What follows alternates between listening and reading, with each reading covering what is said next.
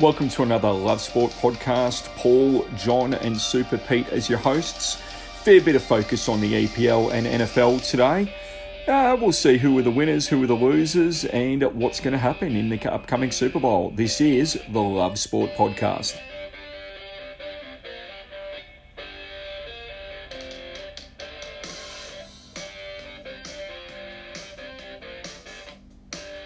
So welcome to another Love Sport podcast. This is Paul, John and Super Pete.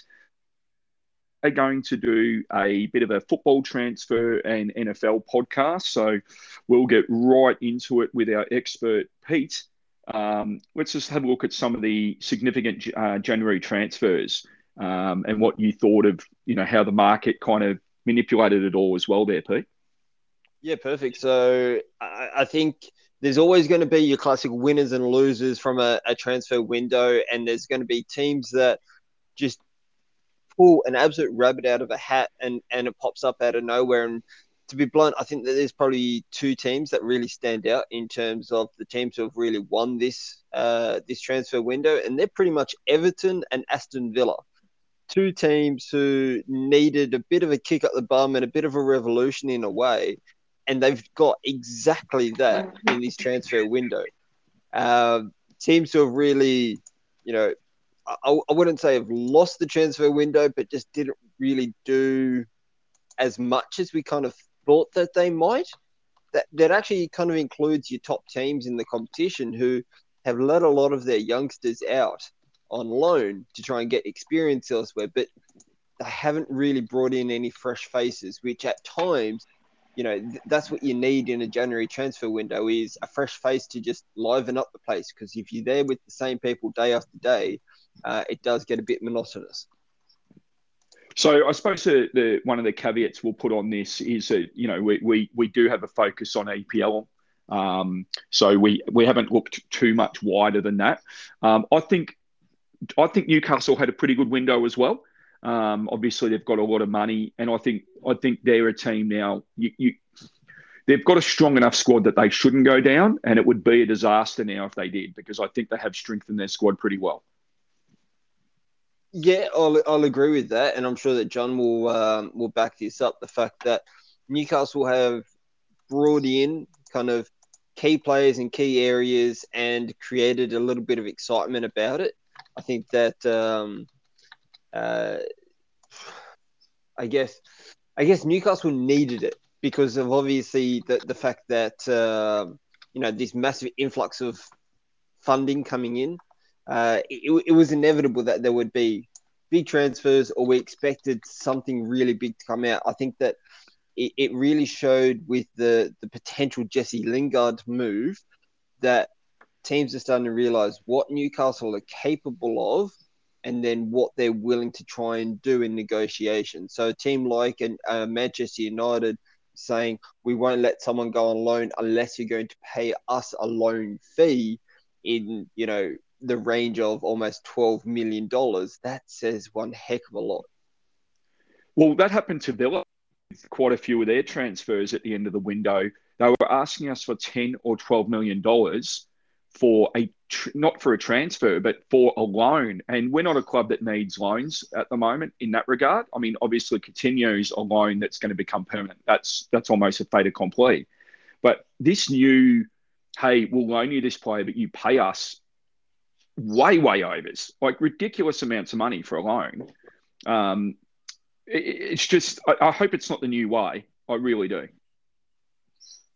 Yeah, absolutely agree. Stepping away from the Premier League for a split sec, I think that probably the biggest news in other transfer news was actually leaving Arsenal and heading across to Spain. He quite literally, Pierre-Emerick Aubameyang, quite literally just turned up in Spain and said to his agent, just make sure that I end up being here for a little bit longer. So he's ended up signing with Barcelona for pretty much as a free move. And it's a really interesting signing. What he not only he's basically been told your job at Barca is just to turn up and score goals. Don't stress about running because we've got Adama Traore to do that for you. So let him do all the running. Let him out muscle everyone, and you just stand up top and score some goals for us from time to time. Well, a couple of the others, obviously, if we just go back to Premier League for a while, I'm going to say his name wrong. John, you might know this better, but Bruno Guimaraes from Lyon to Newcastle, $33 million. That's a lot to pay in a January window. But Diaz from Porto to Liverpool was also $33 million. So pretty good signings for both Newcastle and Liverpool there as well. Look, I'm going to say this. I'm not going to harp on about Newcastle, but, for the first time in 12 years, or 13 years, we actually were active. You talk about loans and frees and stuff like that. Okay, everyone knows we got money. I like the fact that the club kept going at things when it was apparent that other people didn't want to deal with them. I mean, I think that Guimaraes is a current Brazilian international, played in the midfield and they qualified the other night. As a Newcastle fan, you bring in Matt Target, you've got Dan Burn, you've got him. You've already got Kieran Trippier. You've rebuilt the back line, which, look, I mean, I don't know. I don't want to be a broken record, but I think I said it from the start of the year. So I know we can score. We just have to stop them. And I think that got proven out pretty much throughout the year in that we've held leads in, more games than I think anyone in Premier League history in the position that we're in and blowing them over and over and over again. And I thought it was pretty good. Okay, a lot of fans have blown up saying, oh, my God, we didn't get the out-and-out striker. But guess what? They went and chased him. If we survive this year, and that was Ekiteka, if we survive this year, you'll be at our club. And people like Donny van der Beek and all this who, weren't, I'm not going there or whatever, they'll be in the rearview mirror because we'll be moving on. And as long as we survive, this is amazing. And if we don't survive, the way that the club is now structured from the top down, it's showing everyone, and I love what Pete was saying, that we're here. We're no longer, give us your offcuts to a Steve Bruce-led moribund steaming dung heap in the northeast. We're actually going to be a real player, and I'm excited. Would I like to have gotten, the two players that wound up at Everton? Yeah, sure, but you can't have everyone, and I'm happy with what we got. Well, that's why you just said you didn't want to make it Newcastle biased, but I always make it Villa and Liverpool biased because of all of this.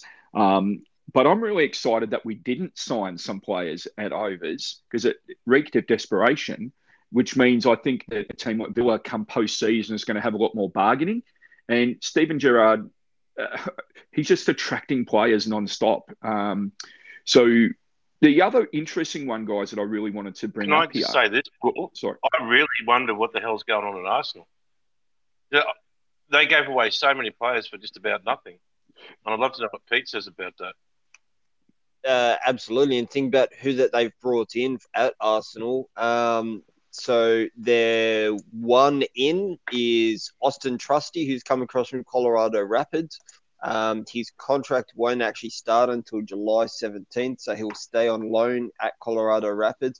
As soon as he turns up, he's pretty much going to get loaned out to another European side. So this is a guy who is pretty much going to turn up wearing an Arsenal shirt purely for a photo shoot and then never to wear an Arsenal shirt again. Yeah, it's really bizarre. And I think John's dropped out for a little bit here. But I wanted to also bring up another one. It was really good timing by you there, was just showing the strength of the MLS at the moment. Ricardo Pepi has gone from FC Dallas to Augsburg for $15 million. Welcome back, John. So FC Dallas, $15 million for a 19-year-old striker. It's showing the strength of the MLS that clubs are really looking at those players all over Europe. Yeah, well, it's showing what the youth US national team players are able to do. The fact that it's a funny thing. People are constantly going to be worried about what you're going to get from an Australian youth player and whether or not they're going to hack it overseas.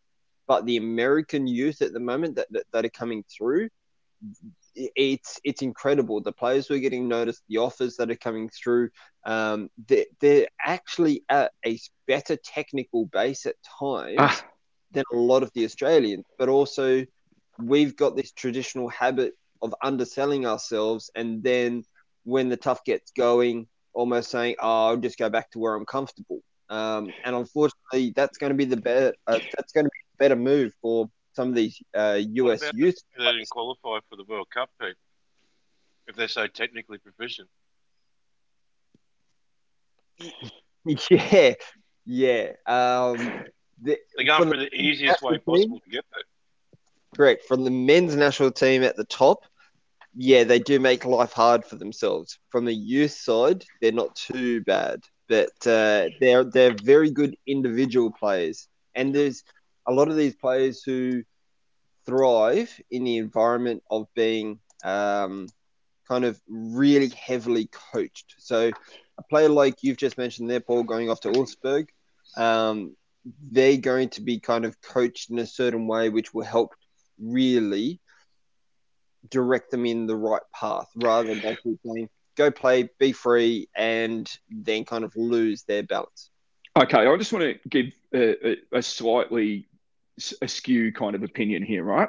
When the A-League started and there was all these unknown young players all over the competition, they took the ball on, they took the game on, and even as a Raw supporter, we couldn't score, but we created opportunities, and it was exciting to watch our players from the back try and take people on and everything.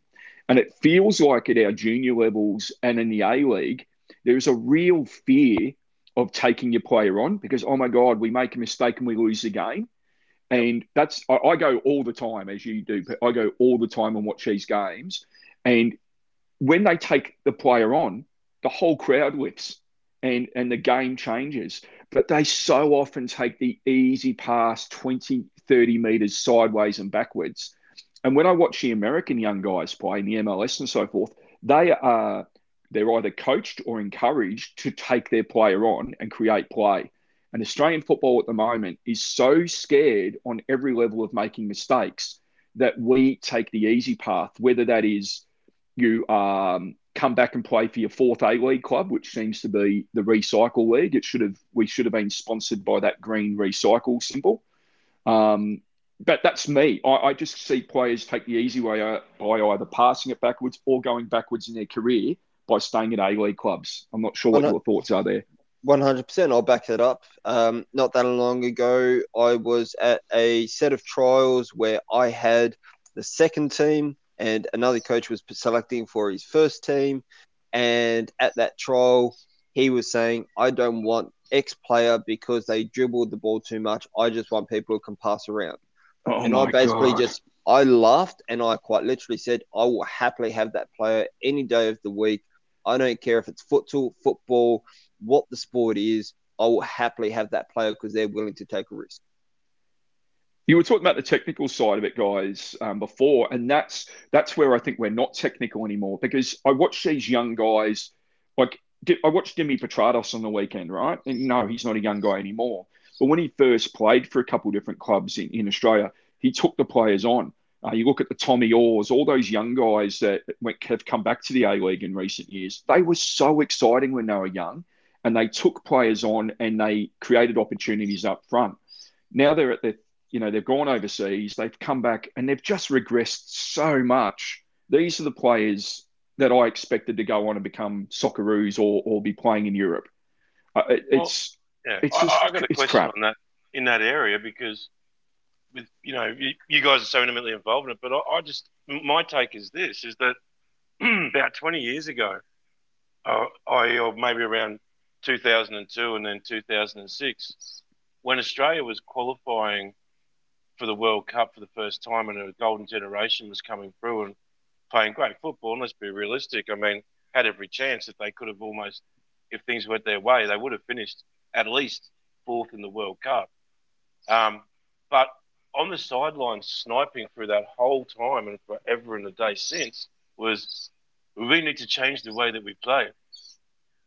We can't possibly go on with this. We're too much focused on players with big engines and too much this, that, and you know what, the current team looks like it's going nowhere, and what you guys are saying, and the A-League's going nowhere. Is that too much of the new, or not enough of the old, or too much of the old? Just a question.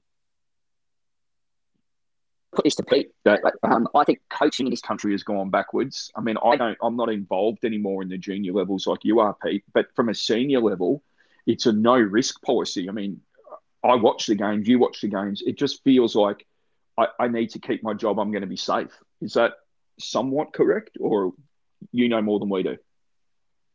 Yeah, look, it's 100% a valid perspective to think about that.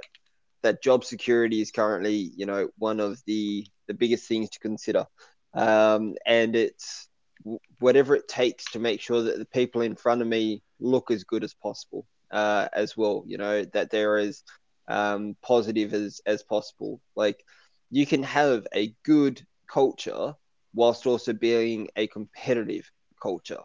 You can also have a culture of a team who are actually progressive and are willing to innovate as well. I think that a really good example of that is Sydney FC's women's team. You put that as a team who are willing to mix things up, have plenty of youth, plenty of experience, are happy to adapt the way that they play their game on a fairly regular basis, Yeah. and are more than happy to change things up. And then they've just broken a record for 8 games not conceding a goal, and it's the most clean sheets. And Jada Wyman coming out and basically saying, well, yes, I've broken Lydia Williams's record, but you know what? Now it's my record. So it's up to someone else to try and take me on. And they're a team who have really good coaching with Ante Juric, who, to be honest, he probably should be one of those guys in line at some point to take over the Matildas job. That he's got a lot of ability and a lot of potential. And unfortunately, there's not enough of that anywhere else. Where, to be blunt, I've said this on coaching courses when I run them. Stop being a YouTube coach. Stop trying to look on a YouTube and basically just saying, oh, right, I've just seen, a Barcelona training session and this is what they're going to do. Oh, this is what Chelsea did at training, so I'm going to replicate that with my under-15s Park Soccer Div 3 team. Like, no. Yeah. We've got really good resources out there, and at the end of the day, the game is the teacher itself, so we need to be able to educate people and help work alongside people to really upskill as much as possible. Well, and Do I you just think want to. that Oh, sorry. with juniors, so I think this is a problem across lots of. We're identifying, and I hesitate to use the term. I'm starting to promise myself I'll never use it again. We're identifying elite talent, right? And these people all get subsumed into some kind of a factory where they all then start playing only with in a club or a squad with other elite talented team players. They go out and they completely kibosh because they're under under this like direct line of sight of whatever the governing body is. They kibosh everybody else in their comps. They don't play for their schools. They don't get exposed to anything difficult. And then when time comes that they actually are up against proper professionals, they just fall away. Whereas I would look at that old structure we had where everyone was fighting for breath to get attention from a one national selector as a much more, to me, that brings out real talent and guts. We're missing that at Australia at the moment. At both men's and women's level as well. Like, I saw Melbourne City take on Brisbane Roar on the weekend, two teams that just did not know how to score. And I don't want to put down a coach that used to coach one of my clubs, but Rado Vidicic, I believe, is a coach of Melbourne City women. And Pete, and John, you've both trained women's teams and everything like that. He was screaming and swearing at the girls, and Melbourne City won. And I don't care if this is on the podcast, I sat right behind him, so I know he did. And I just don't think that's the way to coach women's sport. It's a very different way of coaching in that regard. And having guys like that coach, I'm sorry if you're not going to listen to Gerardo, so I'm fine. But I just don't think, if that's what's happening in the game as well, something's really wrong. Just because he's coached well at men's level doesn't mean it transitions to women's football. I get that. I totally understand it. His son, Dario Vidicic, is his assistant coach as well, and he yells as much as Rado does. I totally respect it. But the thing is, a lot of the players are somewhat demanding it, are actually asking for it. So, I think about plenty of times I've had players come up to me and say, Pete, you're too quiet. You need to talk way more than what you do.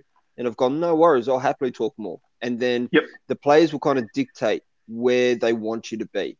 And they'll tell you really quickly. Trust me. Should they be dictating?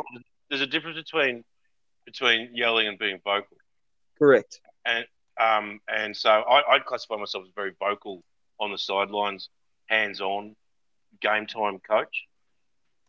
But in the lead up to games, I'm very much more, we'll come together and discuss stuff. But during game, but screaming at people, and especially if it's got negative connotation, the calling for the verbalization of the sideline has to mostly remain positive.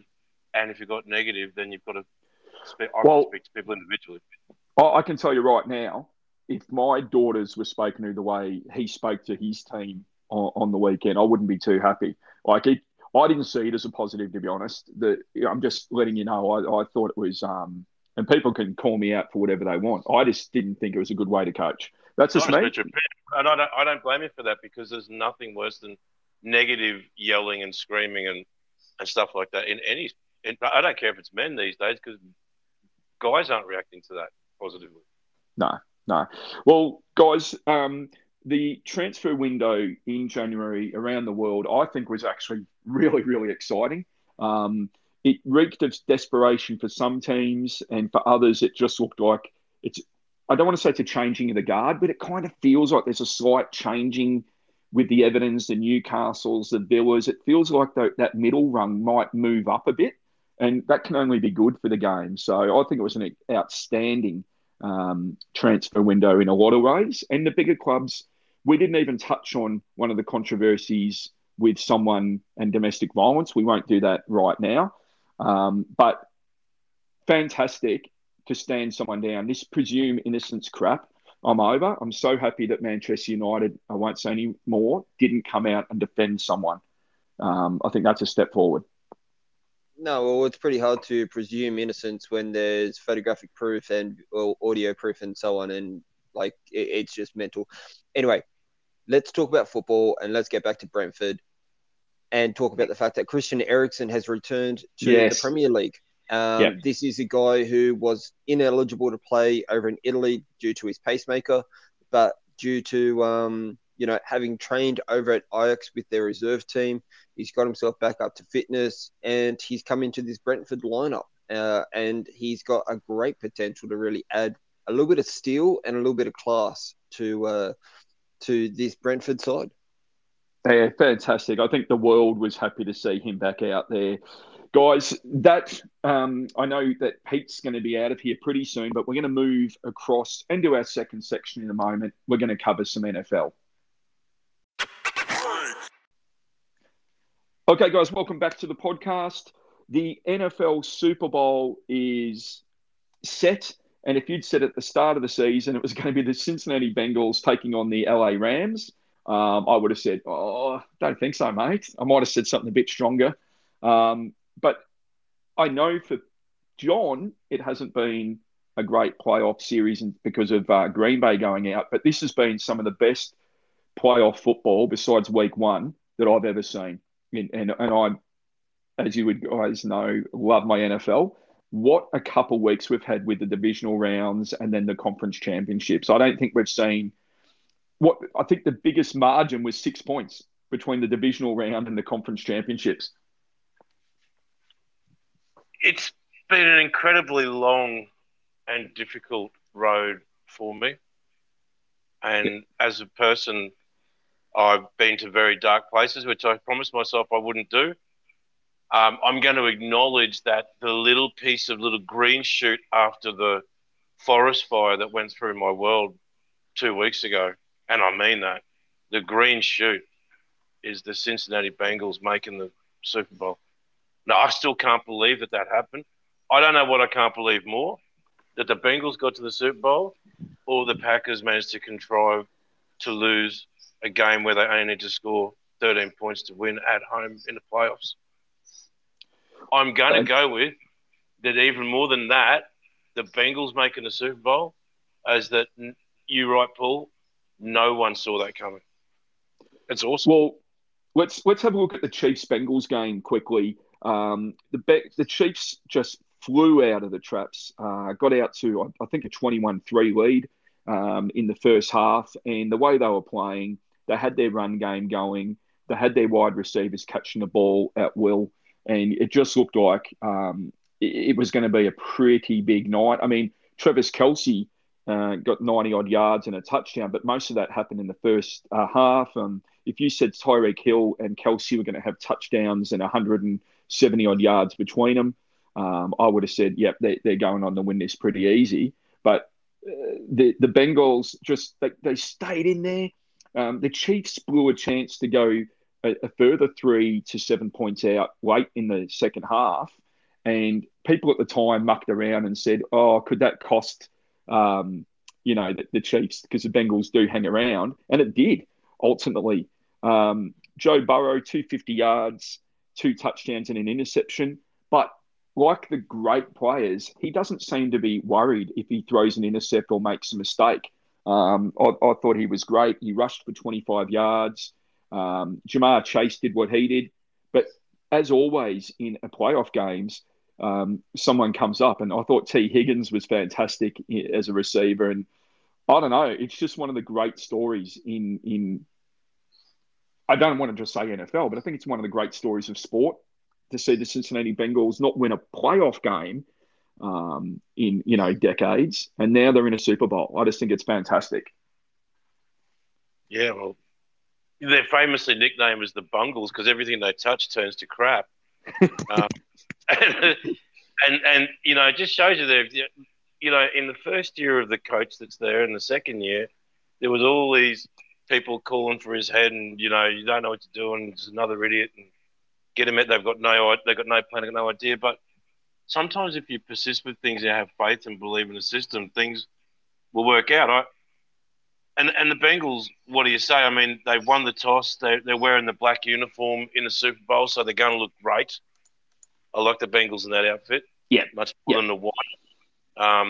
And, they got a long way to go to beat the LA Rams in their home stadium in the final. But I'm just going to make a little prediction early. I know you want it later on. I have been waiting for – see, everyone that's come up against the Bengals has kind of shot themselves in the foot. Now, there's a guy who's been in the NFC North for a long time, and I watched him play a lot for Detroit, and no one shoots themselves in the foot better than Matt Stafford. Now, he's going to find a way of blowing it for the Rams, and the Bengals will win, and I reckon they'll come back because I got a feeling the Rams will shoot out quickly. I like Joe Burrow because he can get hit time and time and time again, get smashed. He'll get up against a fearsome pass rush, dink one over the top. Young Mixon, T. Higgins, Jamar Chase, big go, look out and lights out, and they've got an awesome kicker. And if it's tight, he's going to win it for him. I was going to say we'll come to that in a minute because I do want to slightly cover the 49ers Rams game and we'll, sorry, man. I have to have some release. I've been like a bird with a broken wing for 2 weeks. Well, pretty similar to what we spoke about earlier. The 49ers were given no chance this year of getting to a Super Bowl. And if they say they did, I think they'd be kind of fibbing to themselves a bit. They ended up with a 12-8 record after they lost to the Rams. They had every chance to win this game. They got out to a 17-7 lead at the end of the third quarter and unfortunately ran out of steam in the last. And this is the difference between a good quarterback, a very good quarterback. Jimmy Garoppolo just didn't get it done. 16 of 30, 232 yards, 2 touchdowns, a vital interception. But I think I really love the fact that when a player comes up and owns a mistake, but they had one of the most basic intercepts you'll ever see and probably would have won the game for the 49ers. I think it was harder to drop the ball than catch it. I'm not sure if you remember the play, but it would have had... Tart. Yeah. But he came out and just a really classy ownership of his mistake. I just thought it was... Do you know what I mean? Like, I was just really... I don't know. I just thought he did came out, he apologised to the fans. He knew that realistically the game was on his fingers right there, but you don't want to put it down to one player. Deebo Samuel didn't have one of these great rushing games. I mean, it just, I don't know how they got up to 17-7, but it's a quarterback who's been under the pump. You said it before. Matty Stafford did come through. I think he had a huge game, 337 yards, 2 touchdowns. He shook off a lot of tackles he wouldn't have in the past. He's living on the edge. He is, but there's always an argument about tight ends. And Pete, tight ends are guys who can block. They're really big. They're normally, 6'4". They're normally, 100-odd kilos of muscle. They can block. They can come in as an extra blocker, but they're also an eligible receiver. So tight ends, traditionally, a lot of them have been blocking tight ends, but in the last few years, it's really been catching tight ends. So Rob Gronkowski is a good example of a tight end. But Cooper Kupp, he is next level. He is next level elite receiver as a tight end, don't you think, John? Oh, Kupp's not. He's classified as a wide receiver, Paul. I've never heard of him talked as a tight end. I think he still lines up. I think he started out as a tight end. I think he can still He's more than coming out of blocking. the slot. Look, he is. But he's an incredible player. Absolutely incredible player. Yeah. He's an incredible player, but he had a drop in that game as well. And no one's perfect. And look, I want to pull myself back from talking and harping on too much on the quarterbacks, but quarterbacks and coaches make big matchups these days. And, Shanahan, the coach of the 49ers, and I got to give him credit. They came into Green Bay with a plan, but I thought that he melted away a little bit. Now he's got a question mark. It's funny how the Americans turn. They turn so quick, but you reckon it's bad in football. Like, you got a guy like Mike Shanahan who's never really had that much of a quarterback. They always say he's the best in the business.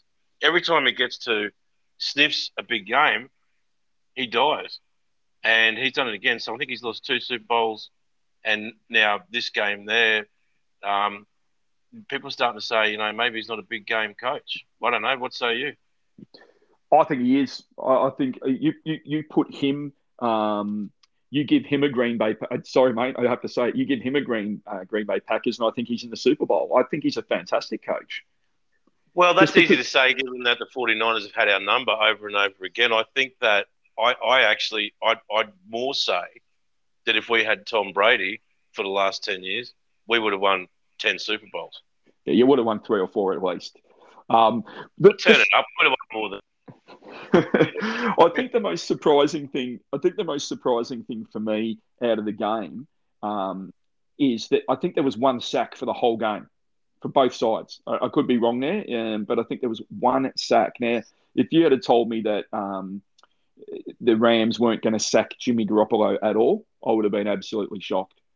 But what about his pass at the end? I mean, he had to get rid of that ball, the one that became the intercept that froze the game. Should he have just thrown it away completely?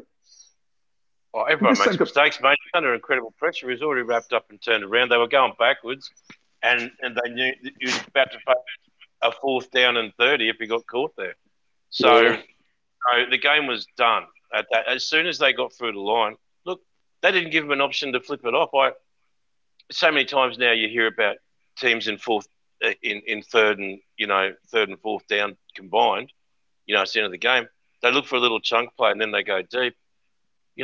Jimmy G, he gets criticised, but he gets criticised the way some other quarterbacks who've got their teams to championship games get criticised, and bring a new guy and never seen again. Well, guys, next week we're going to do a full preview. John's given us a nice little preview already, but we'll do a full preview of the Super Bowl. We've got a game coming up that I don't care about. I've never, ever cared about the Pro Bowl. I just think it's absolute rubbish. So I won't be watching that. But we'll do a preview next week of the Super Bowl itself, which is going to be amazing. 14th of Feb, the Super Bowl's on, Monday the 14th, I believe. I think so, yeah. Before we go, I just want to acknowledge Pete's still there. I actually, we know that Pete is the number 1 Bills Mafia man in Western New South Wales, in Western Sydney, and Western New South Wales, if you like to. A little bit of Mafia out there. But Bills Mafia, Pete, I thought that, I reckon if your Bills had won the coin toss, they'd be playing in the Super Bowl. And I reckon Josh Allen showed himself to be the best quarterback in the NFL during the playoffs. I thought his performance against Mahomes was outrageous. Yeah, I've got to support that because there's been plenty of commentary that said pretty much the exact same thing as that. It was, that sliding doors type of a moment for the Bills and a whole lot of potential. But as you've been saying to me, as we've been saying on this pod for quite some time, this Bills side is a team that's really building towards something special. So it's the classic thing, if not now, or potentially next year, the year after. But they're very, very likely to make that Super Bowl in the coming years if they keep this momentum. Yeah, you got to keep the faith, man. Well, do I have to keep the faith? Because my club won 8 out of their last 9 games, had a winning record, the Dolphins. They sacked their coach, and their coach is now suing the NFL and the Dolphins ownership for racism. And make sure that you tell people who sacked him, the general manager. Yep. And what colour is he? True. Yes. Black. Yeah, so absolutely. You got a black general manager, and he's calling out criticism in the racism in the club. But okay, I'll just give you an example, guys, before we go. No, in the club is black. No one wants to coach the Dolphins at the moment. Almost everyone who's looked at us has moved on to someone else. We've got players who are now going, I think I want to go somewhere else. And we're just, every time I think the Dolphins are turning the corner, we just absolutely shoot ourselves in the foot. So it's one of the biggest stories in world sport at the moment because it's a multi-million dollar claim. And it could force the Dolphins to sack, or not the Dolphins, it could force the NFL to do a similar thing to what happened with the LA Clippers. I don't think it is the same thing with the ownership, but the owner could be forced to sell the Dolphins. Imagine if the result of the racism inquiry at the club was that the black general manager got sacked because of it. Yeah. Who made the decision to sack the coach? Yeah, exactly right. Guys, this has been a rather short and sweet pod today, so I thank the boys for being on.